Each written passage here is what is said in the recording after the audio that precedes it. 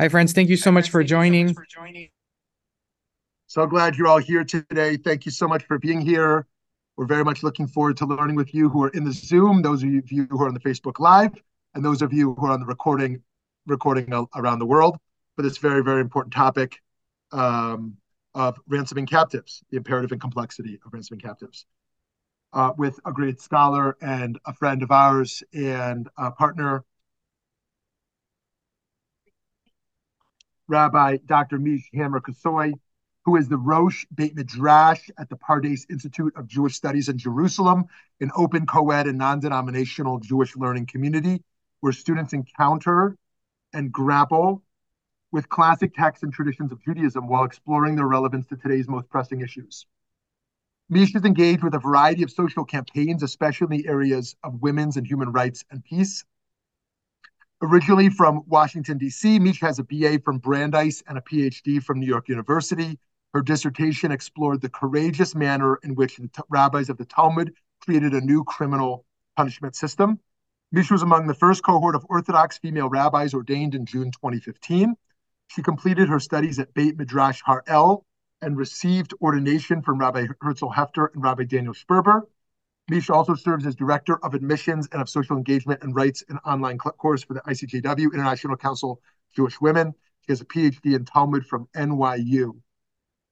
This, of course, is very sensitive times, very scary times, and yet we maintain hope in the resilience of Am Yisrael, in the closeness of HaKadosh Baruch Hu, and the way we do that is by continuing to learn together and come together to process and learn. Rabbi Dr. Meesh Hammer-Kossoy, it's an honor to have you back. Thanks for being here.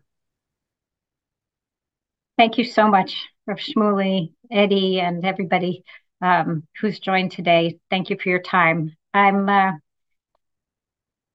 teaching something that's very personal to my heart right now because my dear friend who I went on Nativ and Brandeis, and then we've grown up together. Our sons went to elementary school, high school, and then joined the army together.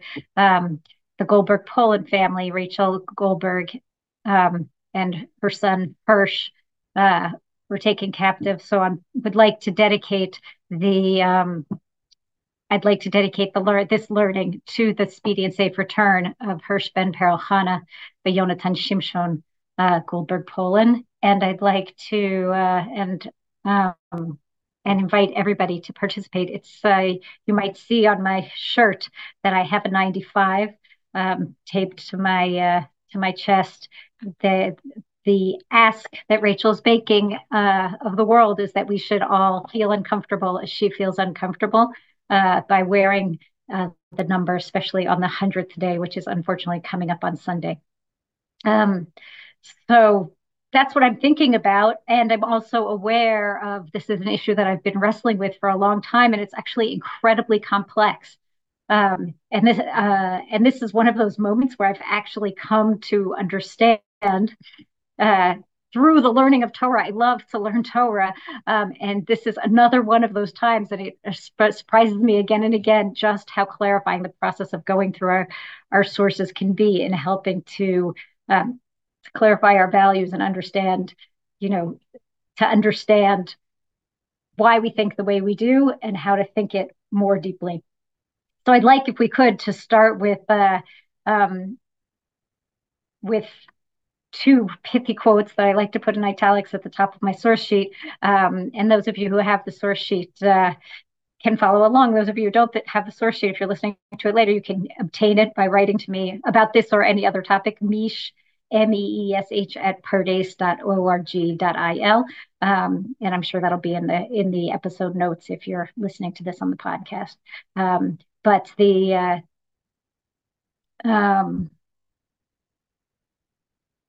hold on a second.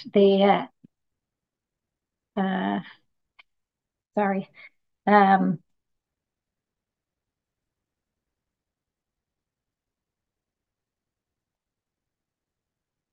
I'm interested. The top of the source sheet says two sources. One from Yevamot 79, which says there are three signs this nation, what characterizes the Jewish people, that they are Rachmanim, Baishanim, V'gomlei Chasidim. You have to be, if you want to be Jewish, you have to be merciful, humble, bashful, and somebody who does acts of kindness. And if you're not one of those, if you don't have those three signs, it's a sign that you're not meant to be Jewish.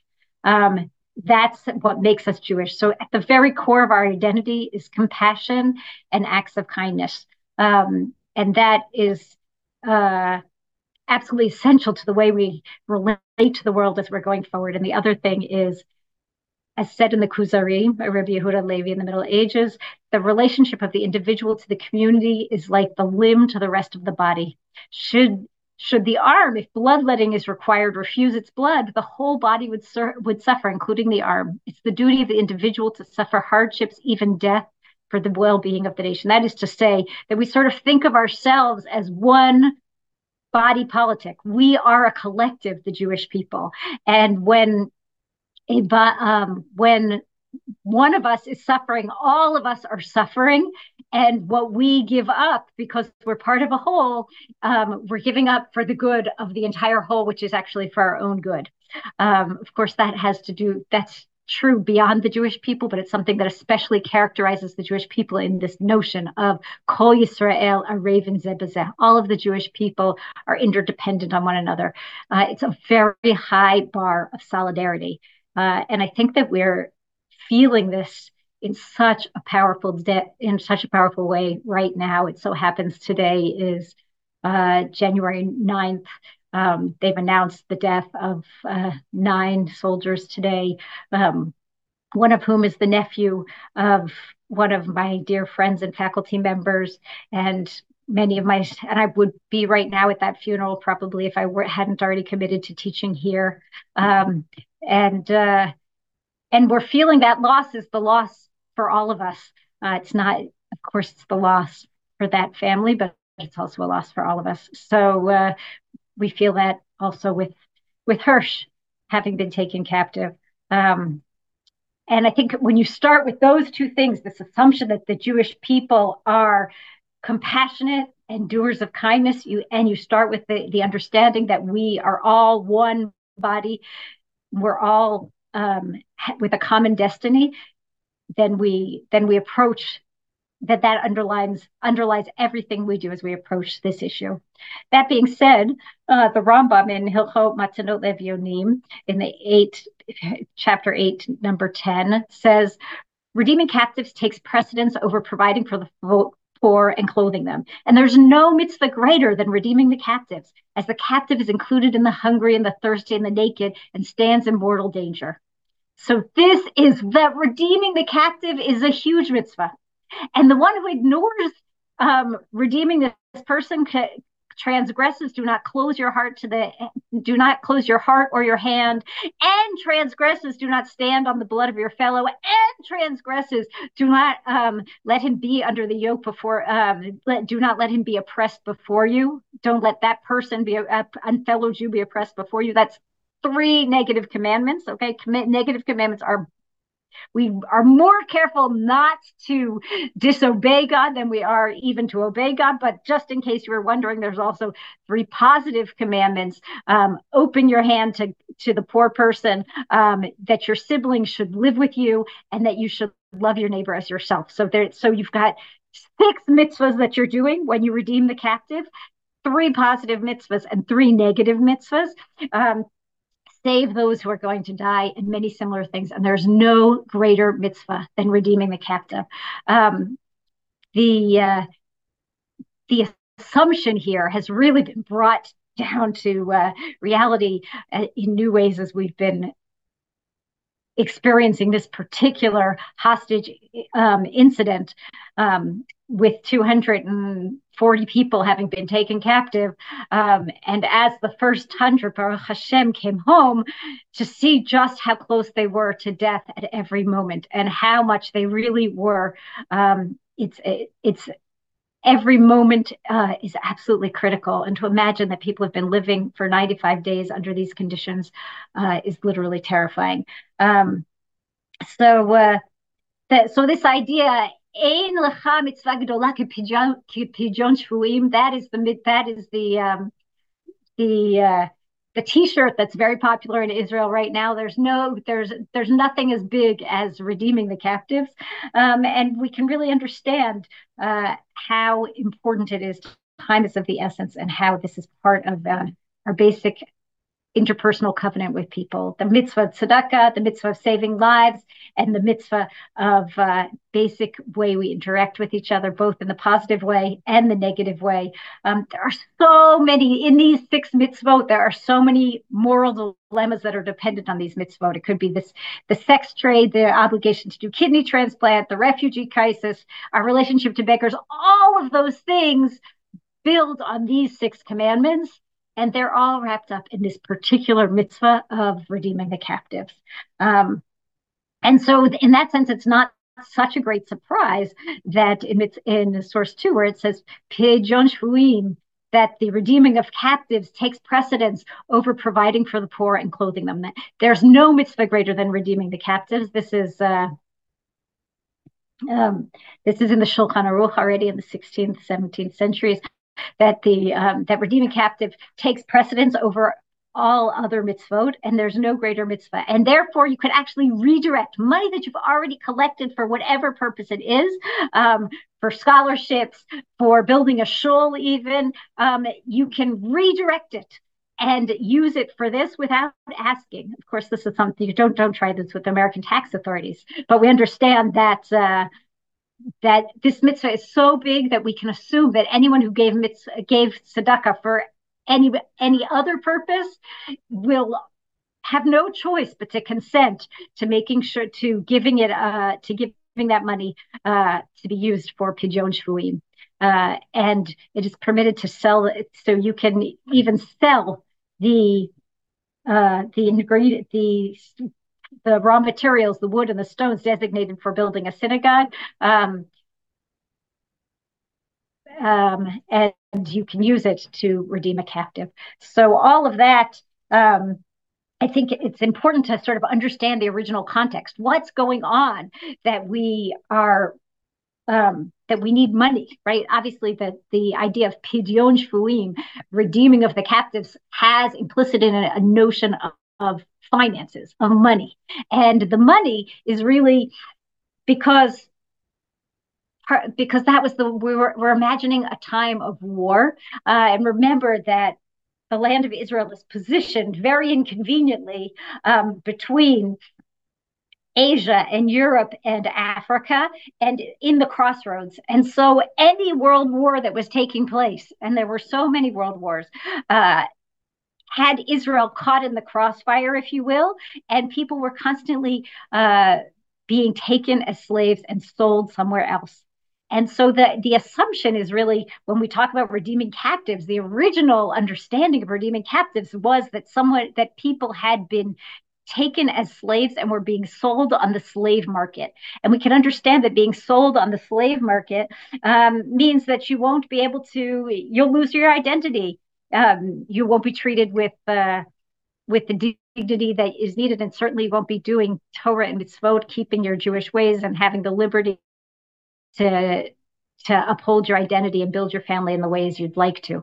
And so therefore, there's an assertion here, a commandment that wherever we are in the world, and this happened so much in Jewish history, that a Jew would be taken captive in the land of Israel, and they would find themselves being sold, whether it be in Europe or in Egypt, or in Iraq, in Babylon. They would find themselves on the slave trade, on the being sold as slaves, and other Jews would be commanded to come and redeem them. And who can imagine something, more basic than doing that as a way of taking care of your fellow Jew? And again, we understand ourselves as taking care of our collective identity, and preserving the freedom of one another. And this is something that came up all the time in the ancient world. And so in that sense, it's not surprising that we get to the third source, although the third source to me is such a shock. The source, the Mishnah, which is a second century Tannaitic text, right, the most basic Jewish oral law, says Ein podin et shvuin yoter al gdei demehem mipnei tikkun ha'olam. You can't redeem captives for more than they're worth for the sake of tikkun olam. Okay, so it's just totally nuts to imagine what the heck does it mean more than they are worth. How can there be any end to what a human being is worth?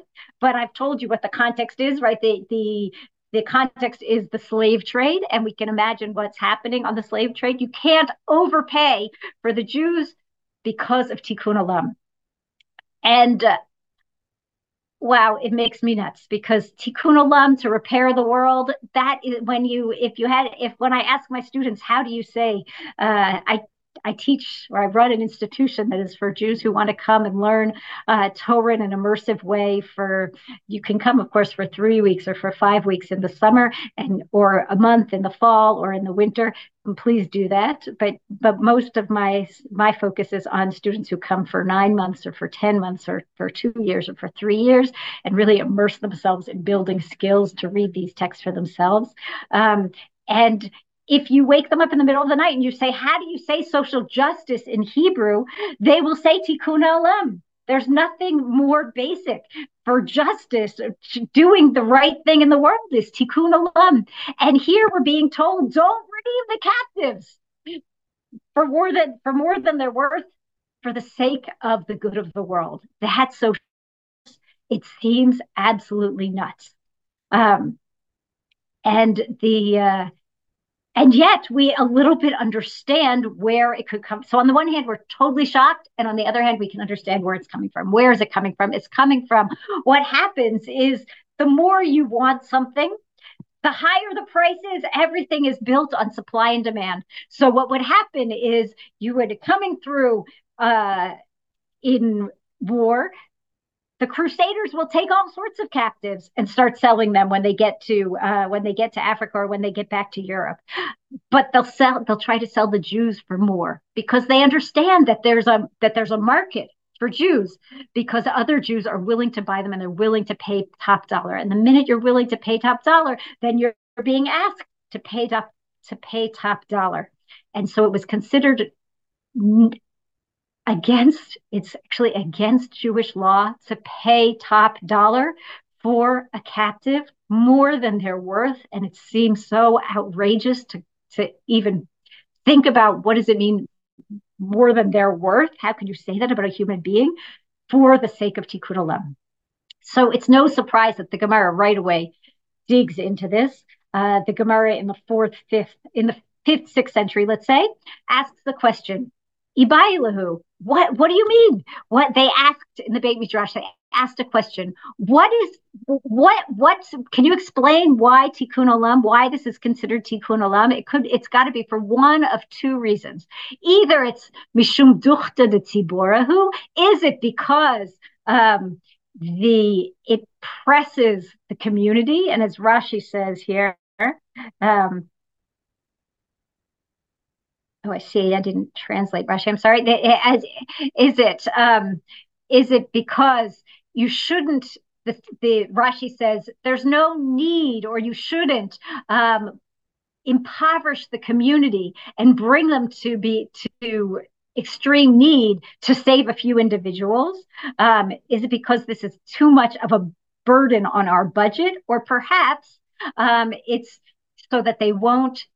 Mishum de lo ligrabu v'laite tvei. So because it creates an incentive that the minute there's a market, then the price goes up. And when we redeem these captives for more than it's worth, then we'll have to pay even more the second time. So these are two core reasons why you shouldn't pay extra, pay too much when redeeming a captive, either because it's not fair to ask the community to be impoverished, to have an undue burden to save just a few people, or it's because it actually drives the market and causes the price of captives to go up. So it's hard to imagine before we continue with the Gemara. I just want to take a moment to pause and feel how central this Jewish text is to so many moral choices that we make in the world in general, especially governments and especially budgets. When we're sort of thinking this is a core text when you're thinking about healthcare.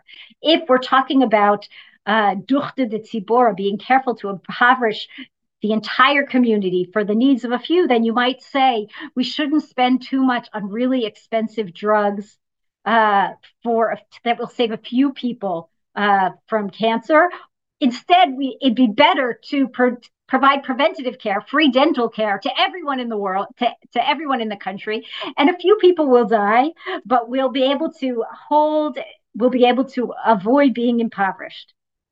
And that's one view of social justice that the Gemara is entertaining here. And the other is the question of, which is obviously really, well, both of them actually are relevant to our current time, but this one we understand intuitively is especially important, is the way that paying a high price for a captive drives up the price in the future. And anyone who's been following the history of Israel has an understanding of just how extreme this has become. The first of the big captive prisoner exchange, I want to say prisoner because it's really the redeeming of our captives, was when we redeemed 3 Israelis. It's called Iskat Jabril, the Jabril deal, that was in the 80s, where we redeemed for 1,200 people, Palestinian prisoners were redeemed from various countries, but were redeemed, were traded for 3 soldiers who had been taken captive. And that was such an exorbitant price and already just began a lot of debate. And again, you may remember, I think it was in 2006 that we had the Gilad Shalit deal, in which for that one soldier and 2 soldiers' bodies, we gave 1,157 captives, including Yahya Sinwar and many other people who have killed hundreds and even thousands of people in this recent war. So we paid such a high price for a single individual in 2006, and that has, of course, is standing behind Sinwar's desire to take these 200 captives, thinking, what can I do? And what kind of high price can he receive? And that is we can see why it's so why the Mishnah would make the statement, don't do it. Would set down the halakha. You may not pay such a high price, because it creates an incentive, and as it did, to take 240 people captive and to abuse them in such inhuman ways in order for them to get their way. And that has worked against us in the context of Tikkun Olam. And so we all can understand the complexity of the situation right now. Okay, so the Gemara has asked, so that's the Mishnah.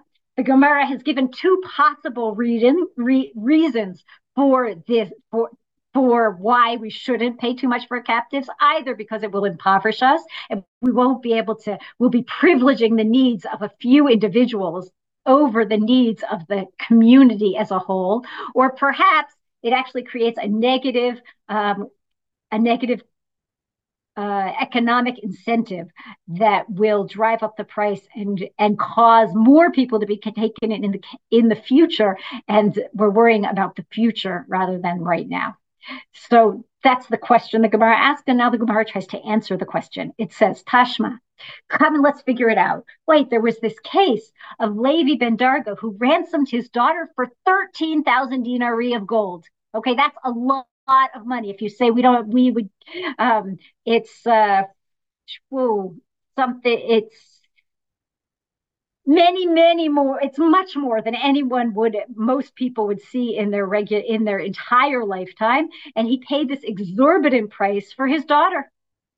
Therefore, says, and we're supposed to understand that this is a proof text. This seems to imply, as Rashi explains, it must be because we don't want to impoverish the community. Because it's okay, Levi ben Darga didn't care about 13,000 denarii. He was willing to pay whatever price it was for his daughter because it's his daughter. And he's permitted to pay his own money because it didn't cost anybody else anything, right? It's not off the national budget. It's off of his particular budget. So it's no problem. It's okay. And this seems to prove that the real reason why we don't pay too much for captives is because of the budgetary impact and not because of future concerns for the economy. That's the assertion of the Gemara here. And Abaye rejects that. He says, wait a minute, are you sure he acted with the consent of the sages? Perhaps the government would have never agreed to it. Perhaps the sages disagreed with it, and he did it anyway because he wanted his daughter back. And it wasn't good for the world, and it was against halacha, but he did what he wanted to do. He did it because he wanted to save his daughter. So the Gemara leaves this issue unresolved, but has brought in this precedent, which is important to us, this precedent which we'll come back to again and again, that you're not supposed to pay an excessive price for captives on the one hand, and on the other hand, if you perhaps if you have the money and it's coming out of your purse and not out of the communal purse, perhaps you're allowed to do it. And the Gemara hasn't come to a decision, but the Rambam comes to a decision.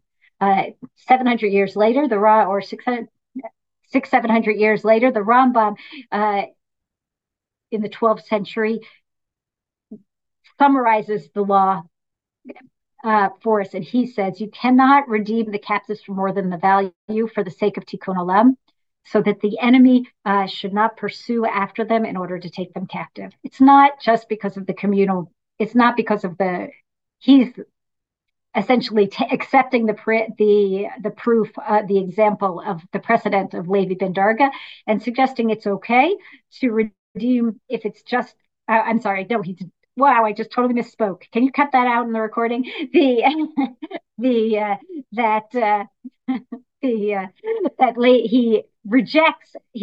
accepts Abaye's complaint. This was surely not with the consent of the sages. You can't pay too much for any one individual because that will create a market for taking captives, and then you'll end up with a Yechiyah Sinwar, and you don't want to end up with a Yechiyah Sinwar, and you don't want to end up with the 7th of October. Therefore, do not pay too much for your captives. That's the psak of the Rambam. And indeed, there was just 100 years later, Rabbi Meir of Rothenburg in Germany in the 13th century found himself, and he was really the great sage of his generation, was taken captive by the non-Jewish government, and the government was ransoming him. And because of who he was, the Jewish community was able to collect the money, and they were ready to redeem him, and they wanted to redeem him because he was such an important figure in their community. They were willing to pay a very high price. And he said, oh, no, you don't. No way. Don't you even think about doing it. He did not agree to be redeemed. And he chose to die in prison because he understood that once you go down this road, it could end up it could have tragic consequences. He said as a result, the enemy was going to also capture the Rosh, who was another great figure, luminary of his time, his pupil. And luckily, the Rosh was able to escape to Toledo and was saved. But there was this fear. Rabbi Meir said, oh my gosh, I'm not willing to take that chance that you'll redeem me, and then they'll resort to this as a way to pad their budget all the time. Therefore, it's best even though you need me because I'm a great luminary of your time, it's better for you to leave without me and lose some of the wisdom from the generation, from the people, rather than losing all of the wisdom, or so much more that would be lost if the non-Jews would understand this technique of taking sages captive and holding them ransom until the Jewish people were totally impoverished. So there has been and the Yam Shel Shlomo, the commentary here says, and it was a good idea. Like what he did was so powerful that from then on the matter ceased, and the persecution of people stopped using that mechanism of persecuting, capturing sages in the exile, and let off because it doesn't work. So if it doesn't work, there's no incentive to do it. And it's so powerful, and I like to say,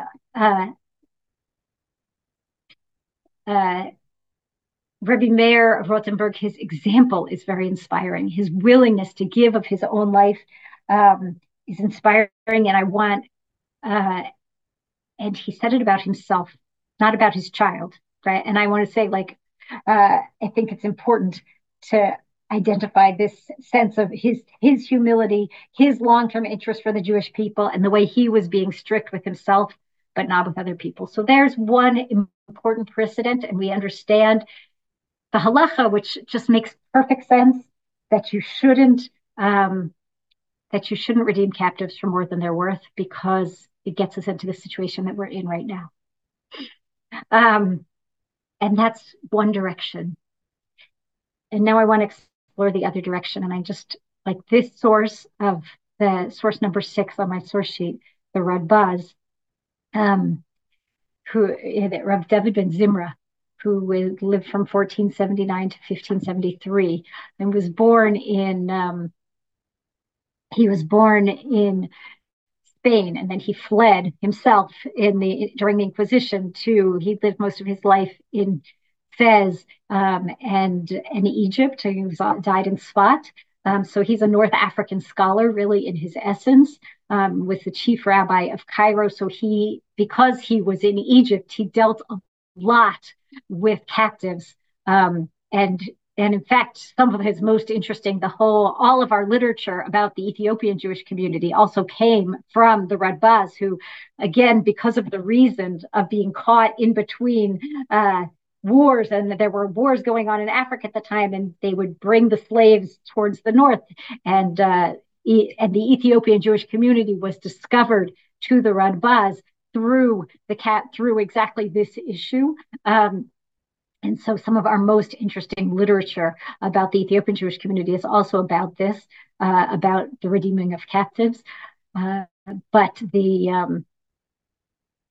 in this case, we're not talking about the Ethiopian Jewish community at all. He's just testifying to what he witnessed in Cairo, which is Kfar Nahagu Kol Yisrael Lifdot et Shvuim Yoter Mikdei Demehem Hanin Karim B'Shuk. We see, if you look left and right, you'll see that everywhere, all of the Jews are always redeeming their captives for much more than they're worth. Nobody is following this halacha. The halacha is clear. The Rambam has said it. The Shulchan Aruch has said it. The Mishnah said it first, but nobody's following it. That's what the Rabbah says. He's looking around and he sees nobody's doing it, and he says, "Hinach lem liYisrael." Shehem gomlei chesed b'nei gomlei chesed. You gotta leave it to the Jews. He throws up his shoulders and he says, "There's really nothing you can do.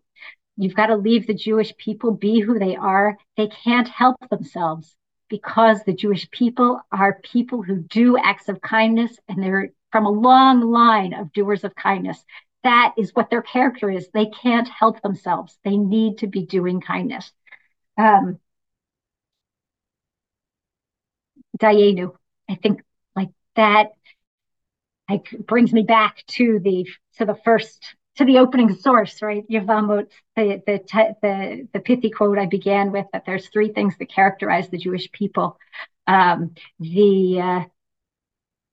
we're rachmanim, we're merciful; that we're baishanim, that we're humble; and that we are gomlei chasadim, that we do acts of kindness. And that kindness is so deep in our core that we can't help ourselves. And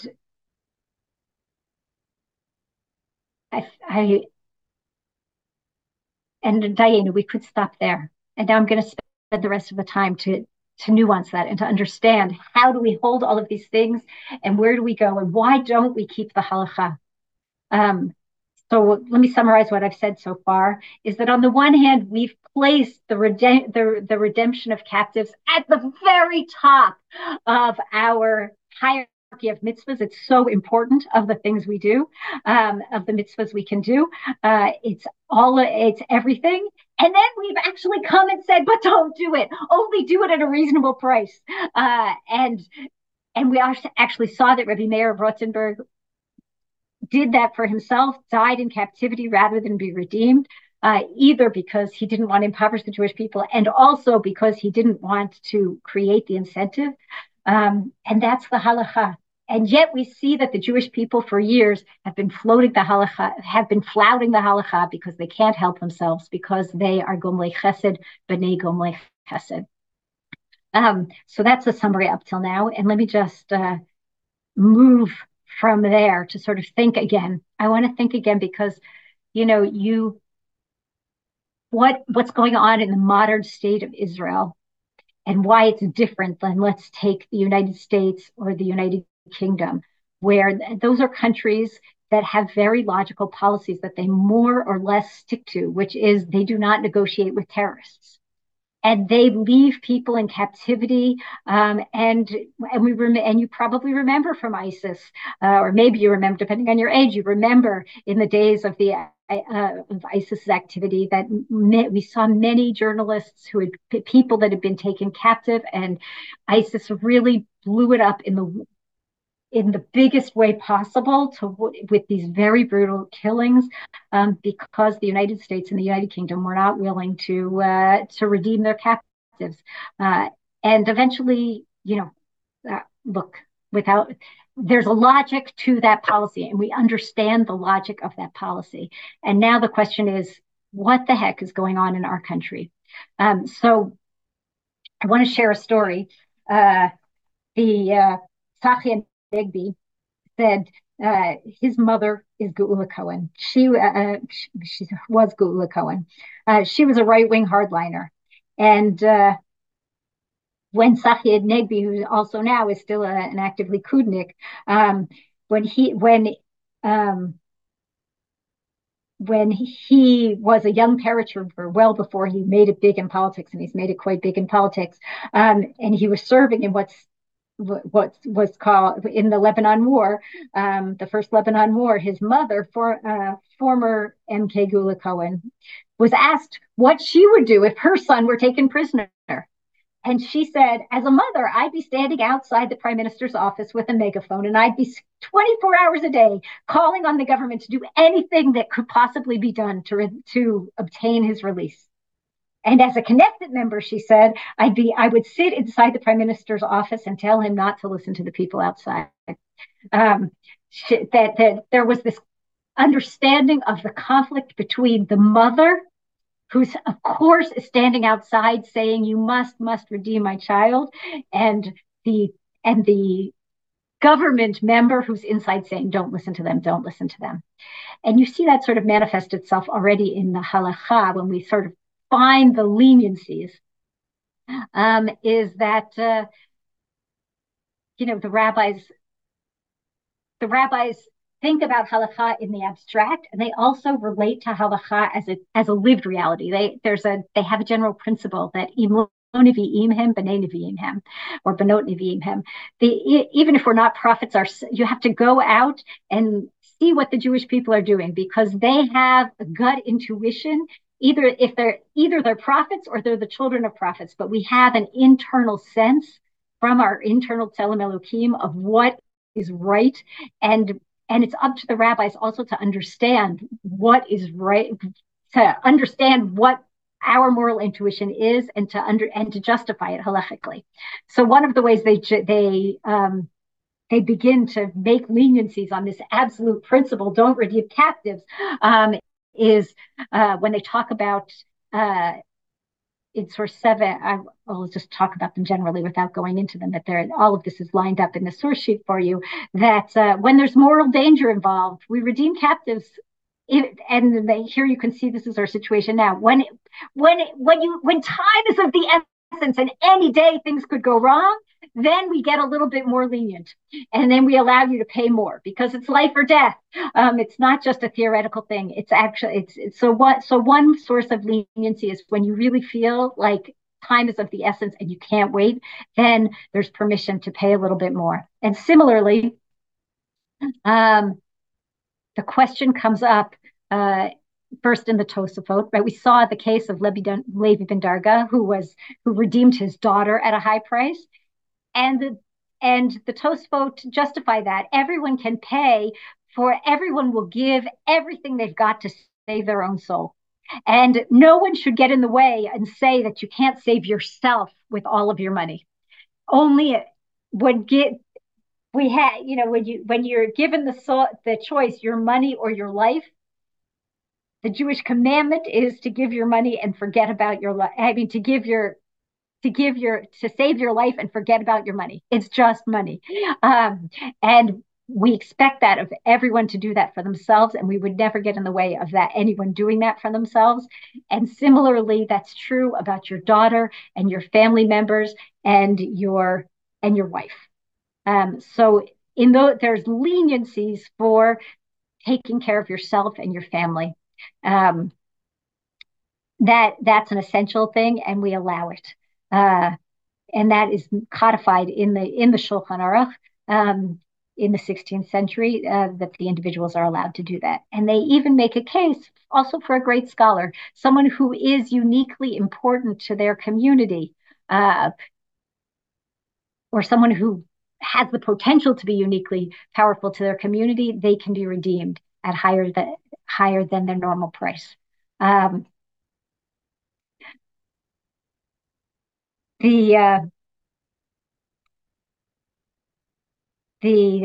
next source on my source sheet is really an articulation of all of these sources were written before we had a state. And we were talking about individuals and communities and what are the decisions that we're making for ourselves as a community. But once we founded the state of Israel, one example of such a person who took this position, Rabbi Yehuda Gershoni, said, wait a minute, but now we're a state. We can't do that anymore. We have to consider the needs of the entire state, and we can't redeem captives. There's no making negotiations. And that was his demand, and he wasn't alone, that we should not make these negotiations. And we saw that the far right end of the government, also now with this current deal, was opposed the previous deal that we just had. That was from this position that now that we're a nation like all the other nations, we should be as brutal as all of the other nations, and we should be Geula Cohen, sitting inside and not listening to the people outside. We can't let our country be run by a few mothers standing outside with megaphones. So that position is out there. And it really is out there. And we can understand the logic of it. That's the logic of America, and that's the logic of the United Kingdom. But I think that in our situation, and this is how we've gotten ourselves into this situation, is that we're not like the United States and we're not like the United Kingdom. We are more like the Kuzari says. We're like every individual in the context of the community is like a limb of the larger community, and cutting off, you very careful before you cut off your arm, that you don't give away your arm with great ease, because they're an individual.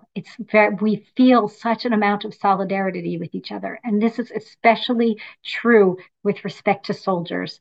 So there's a few sources here, but I'll just focus on Rav Shaul Yisraeli, who really invented the idea, was in the first generation. Both Rav Goren and Rav Shaul Yisraeli remember that we never had a state before. And so once this became a reality in the early years of the state, we suddenly had to identify Jewish sources that would help us to meet a whole new set of questions that became reality for us. And Rav Shuli Yisraeli and Rav Shlomo Goren, both of them were key figures in thinking about what they called Mishpat Ivri, uh, Jewish law for the state, and especially for war. These were perhaps the two most central figures. And Rav Shuli Yisraeli takes the model of insurance. Imagine since we've established that you can redeem yourself for however much money you want to redeem yourself, and you will redeem yourself for as much as you can. So then obviously you can also take out an insurance policy with the company to pay, that they'll pay whatever, you pay them every month $5, 500 shekels a year, and they promise to redeem you for whatever the cost is. And the insurance company isn't doing anything wrong because they've made this contract. And he says we have to think about ourselves that way. The Israeli army needs to think of themselves as an insurance policy for one another. We are all for one and one for all. And our soldiers have gone out to fight. They are, as an extension, they're shlichim of the state. And they are implicitly, we demand, we have an expectation that when we redeem them, we're redeeming ourselves. And they go out knowing that. And that people go on to say also, Rav Chaim David Halevi, also one of the early very important scholars establishing halacha, says, and what about the morale of the soldiers? Part of what gives us morale is this all for one and one for all mentality, and we can't relate in that way to the way other countries relate. We have to relate to each other as siblings who treat each other with the utmost care, because that's what we are. And I didn't put this on the source sheet, but I didn't find an authority who said that, but I've seen very much right now. That's true of soldiers, that we have a special responsibility for the soldiers who are going out for us and get taken captive as soldiers. Therefore, we have to extend ourselves even more for them.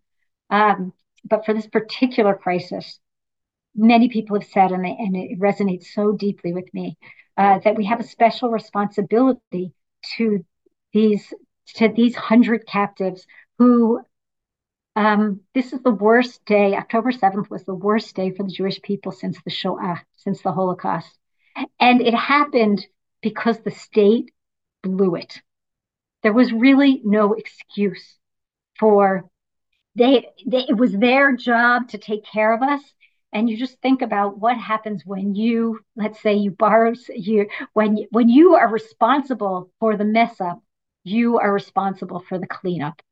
And many people have said in this situation, we can't really just think about it as people who found themselves messed up and we have an obligation to save them. Yes, people who mess up, we have an obligation to save them. But here, we're the ones that messed up. We're the ones that got them into this situation. And therefore, we have a special obligation to take care of them.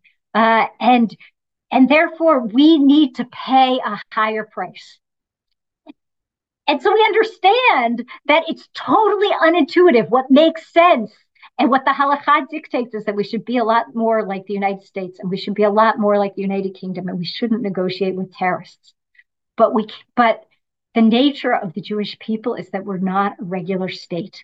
We are a family of brothers, of siblings who love each other, and that when we see one of us being taken captive, it's as if all of us have been being taken captive, and we are a citizen army.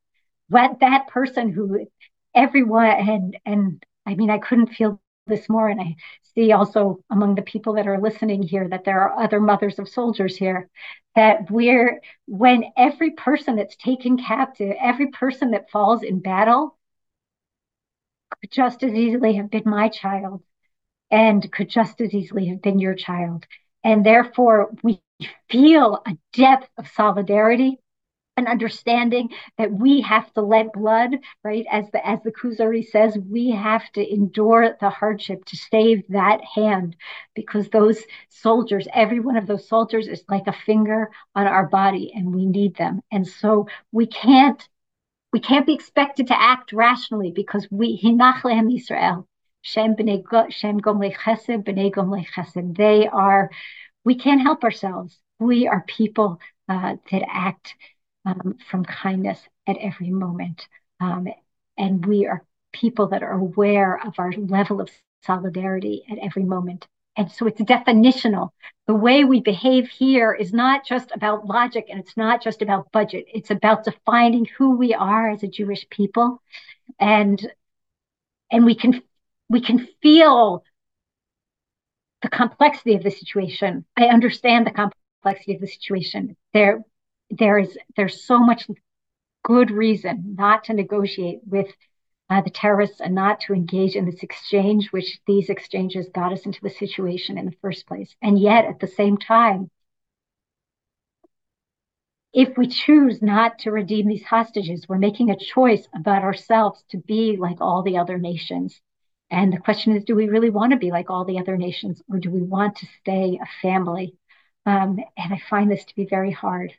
So with that being said, I'd like to, again, pray. I think a class like this is one that really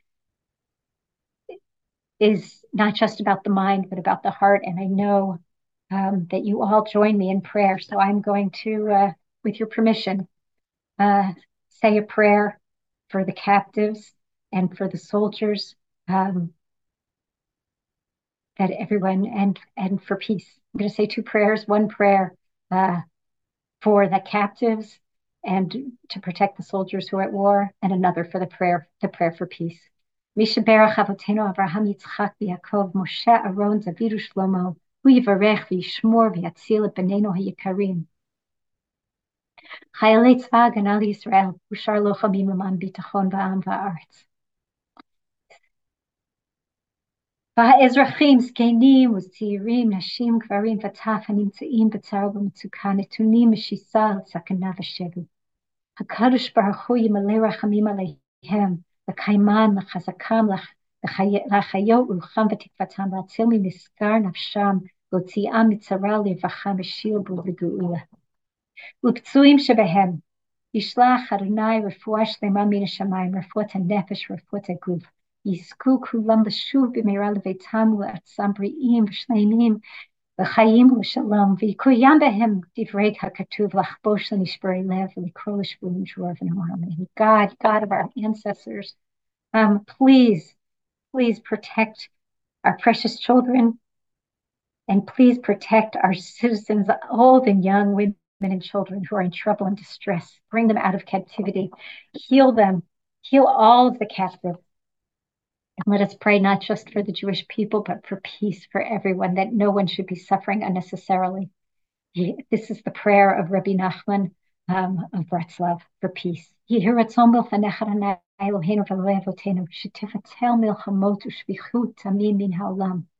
ותמשיך שלום גדול ונפלא בעולם, ולא ייסגוי על גוי חרב, ולא ילמדו על מלחמה. רק יכירו וידעו כל יושבי תבל האמת לאמיתה, אשר לא באנו לזה העולם בשביל ריב ומחלוקת חס ושלום, ולא בשביל שנאה וקנאה וקנטור ושפיכות דמים חס ושלום. רק באנו לעולם כדי להכיר ולדעת אותך תברך לנצח, ויקוים מקרא שכתוב, ונתתי שלום בארץ ושכבתם ועם אחרית, והשפעתי חיה רעה מן הארץ, וחרב לא תעבור בארצכם, ונאמר אמן. God, we did not come to this world for this purpose. This is not who we want to be. We do not want to be bickering and hurting one another. We want to be living in peace and recognizing your existence in the world. God, please get us to that time speedily in the Lord's day. Amen. Thank you all for learning with me and for praying with me.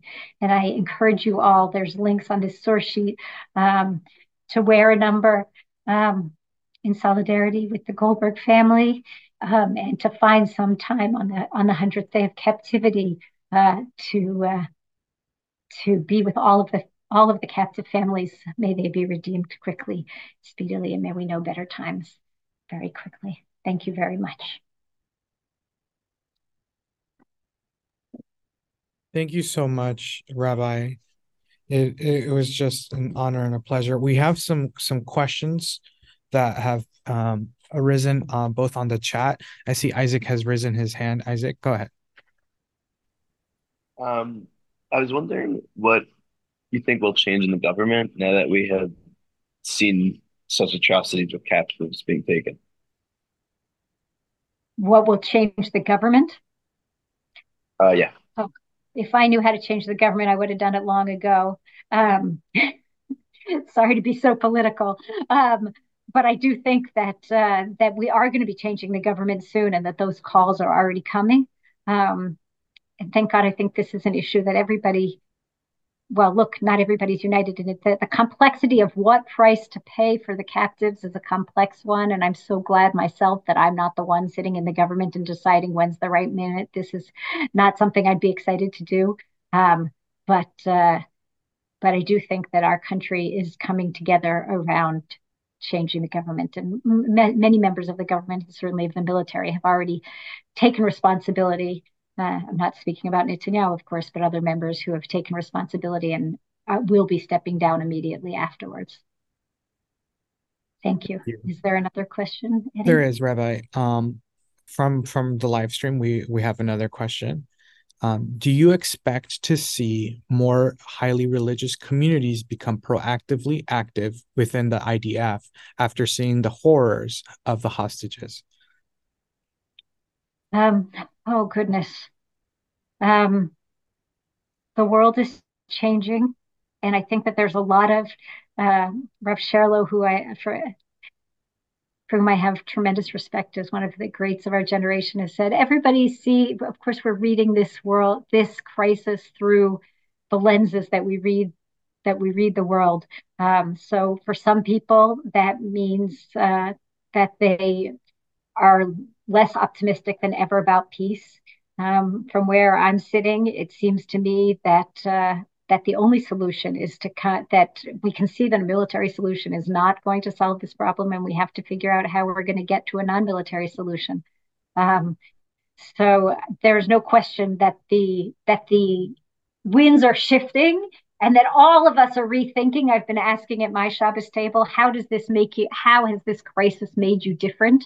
And I think that if we're not asking that question, then there's something really wrong with us. But we have to do it complexly. So I'm not a prophetess. Maybe the child of a prophet, but we'll see what happens. Thank you so much, Rabbi Meesh. And finally, on a personal question from me, how do we start to change the narrative? Because I feel like there has just been an overwhelmingly drowning of not having enough sympathy for a lot of the hostages that are having. I feel like there has been a co-optive narrative to push away from having the ability to have sympathy for the hostages. Wow, you're the one that lives in America, huh? The Yeah.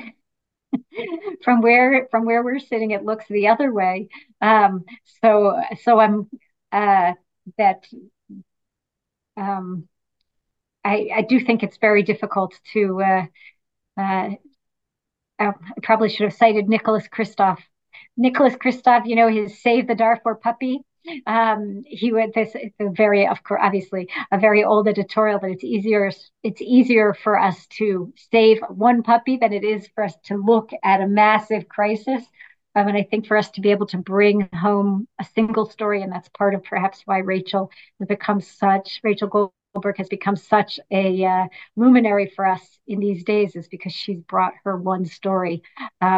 And helped us to see with compassion. And I think that is a good way for us to try to to feel compassion in a way that it's harder for us to feel compassion for the so many people who are dying.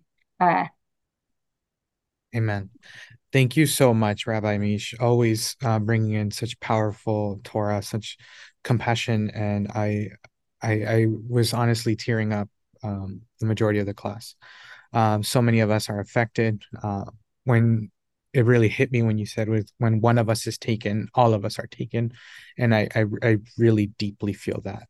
I appreciate you for your time today and wish you plenty of blessings going forth. Thank you so much to all of you for listening. And again, the source sheets have links that you can click with and interact with those of you who will be going through those later on in the recordings. Thank you so much, Rabbi Meesh. Thank you so much, and everybody. Thank you all for coming. Bye-bye. Bye.